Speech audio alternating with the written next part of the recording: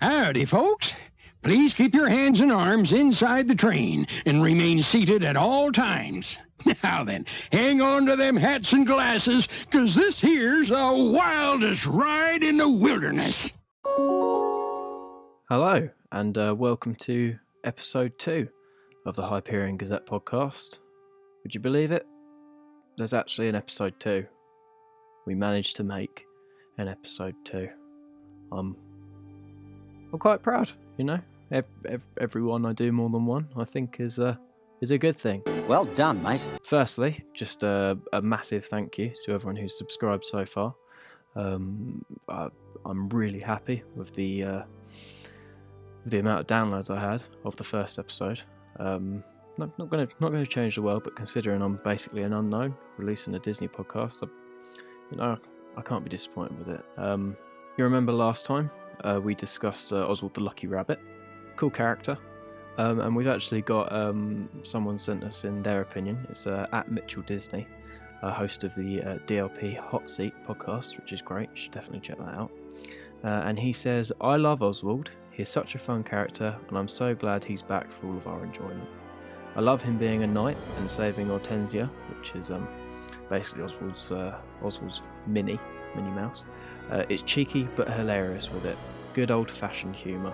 And then he put a smiley-faced emoticon there. So yeah, thanks for your feedback, Mitchell. Basically echoed my sentiments. You'll remember last week I said this show was going to be sort of looking at the latest Disney news and zooming in. Well, I might not stick quite so strictly to that. I'll try and make sure there's always a tenuous link. So the tenuous link this week is that, again, centering on my last visit to Disneyland Paris last week, Big Thunder Mountain was closed. So yeah, that's just closed. It's going to be closed all year. So that's the piece of news that we're going to be tenuously zooming in on. So yeah, let's get on with the main part of the show.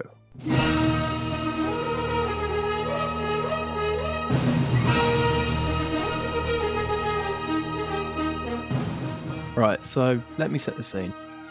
I'm at Disneyland Paris and I'm waiting to go into the stretching portraits room in Phantom Manor, and my girlfriend, who hadn't been to Disneyland Paris since she was very little, she basically asked what the actual story was all about. I mean, she guessed the rough gist of it, what with the bride whose groom who didn't turn up, but she really had no idea that the manor was actually part of a much larger story encompassing the whole of Frontierland.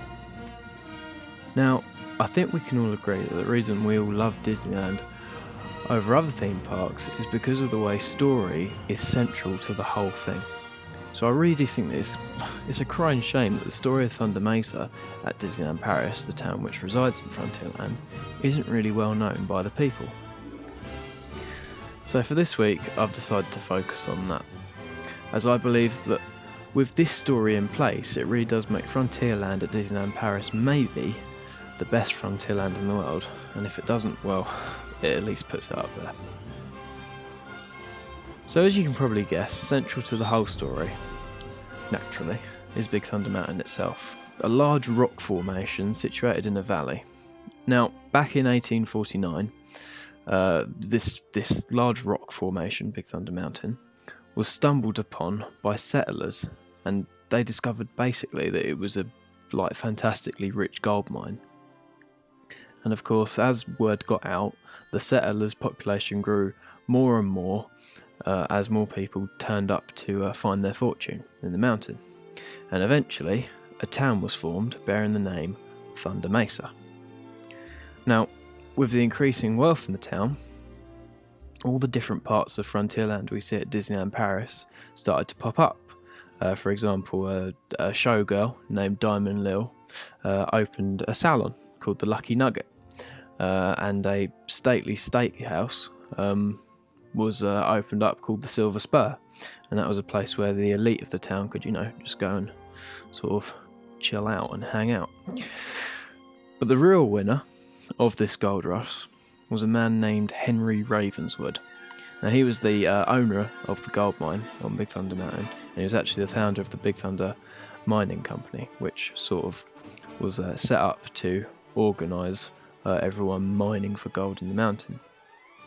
Now, eventually his wealth grew such that he began construction of a mansion which would overlook the town, and it would include sort of fantastic gardens and full of beautiful decorations, a family cemetery, etc. And the reason he did all this was for his young daughter Melanie, who could grow up roaming the gardens and sort of exploring the big mansion as she pleased, but she'd always be sort of under the protection of her father. So, by all accounts, this town, it sounds pretty perfect, doesn't it? I mean, it's basically the quintessential American dream. Well, there is one little detail that I've actually left out. Now, you see, the native tribes who formerly inhabited the area had always said that Big Thunder Mountain, the source of all this wealth, had been protected by an ancient spirit creature known as the Thunderbird. Now, obviously, from what I've told you already, these stories, and I'm doing that thing where you get your two hands and put your two fingers and do the air quotes, yeah. The stories were obviously ignored by the settlers, pure poppycock. And if we're honest, I think if we'd have been there, we'd have probably sort of done the same thing, wouldn't we? Yeah, I think we would. Well, 11 years go by, full of plundering and minings, and it looks like the settlers have been proven right. There's no big Thunderbird, nothing's gone wrong. If you imagine 11 years past, that's quite a long time. People have probably forgotten about it. But 1860, boom, a massive earthquake happens.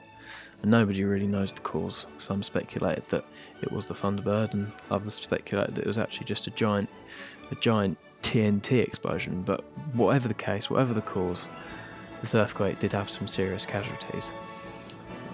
The mines collapsed, and Henry Ravenswood, who we mentioned earlier, and his wife Martha were unfortunately killed. Let's just talk a little bit more about the Ravenswoods for a second. I mean, their story is really quite interesting to say the least. You see, some time before this earthquake, there had been rumours that Melanie, Henry's daughter, remember, the man's pride and joy, had found herself a lad, and that he wanted to sort of marry her and take her away from Thunder Mesa. Now, you can probably imagine how Henry felt about this. I mean, this town was his legacy, and he'd built his fortune here. He'd built this fantastic mansion house, which he envisioned his family living in for generations to come, and a family business he wanted all of his descendants to have a part in, and to, look up to him as sort of this fantastic ancestor that really set them up for life. So he was properly angry, and he basically forbid Melanie to marry this fella. But now he's died, and it looks like Melanie, while obviously distraught that her parents are now deceased, will finally be able to marry this bloke she's fallen in love with. Poor Melanie. Poor Melanie. The wedding date was set. Everything was in place, but he didn't show up. She searched and searched the house, but he was nowhere to be seen.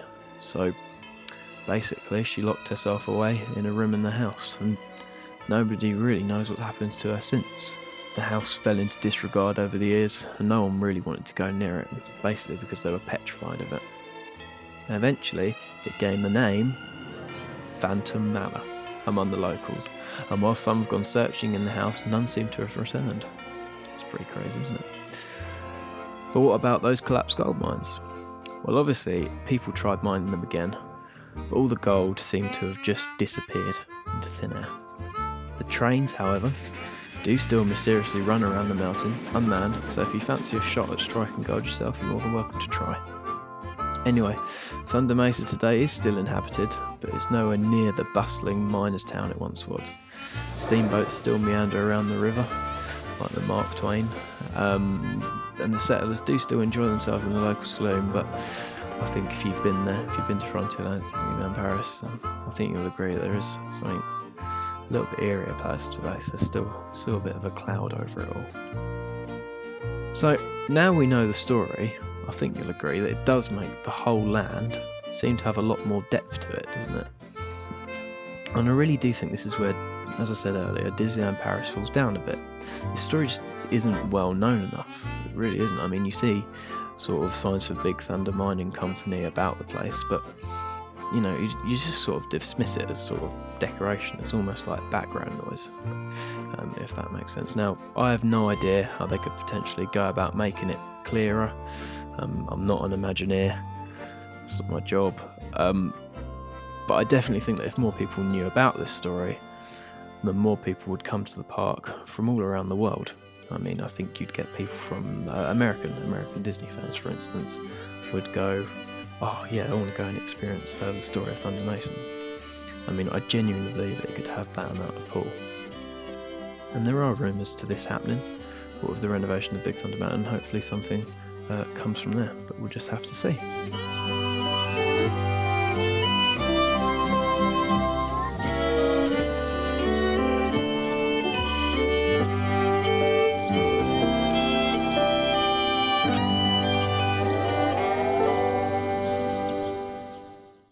So what do you reckon? Do you think this story adds to the land? Do you think it would be better if the story was sort of better explained, or do you think it's better without the story? Maybe with just the subtle hints that we've got right now. Do you think maybe that allows more freedom for visitors to use their imaginations and sort of fill in the blanks?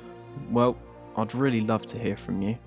So please let me know your thoughts, either to our email, hyperionGazette@gmail.com, or send me a message on Twitter, which is @HyperionGazette. I'd also really love to hear any feedback you have for the show, perhaps what you like, what you don't like so much, any topic suggestions you'd like to hear. Obviously I'm very new to all this, I'm doing it on my own, so any interaction I can sort of have with you guys is really, really brilliant, and it really adds to the show. I think I've really wanted to have a show which was sort of a bit of a conversation between myself and you guys. So with that in mind, I'd really like it if you could leave me a review on iTunes, because it really does help get the show out there, get noticed, and hopefully grow the listener base. Another thing, this week I will be hosting on the previously mentioned DLP Hot Seat podcast. So if you have any questions that you'd like me to answer about Disneyland Paris, then send them over to the DLP Hot Seat Twitter account, which I'll link to in the show notes, and I'll answer them as best I can. And apparently there's a prize that goes out to the best question, so it should be a lot. So yeah, once again guys, thank you so much for listening, and we'll see you next week. Bye bye. Goodbye now. Goodbye. Thank you. Goodbye.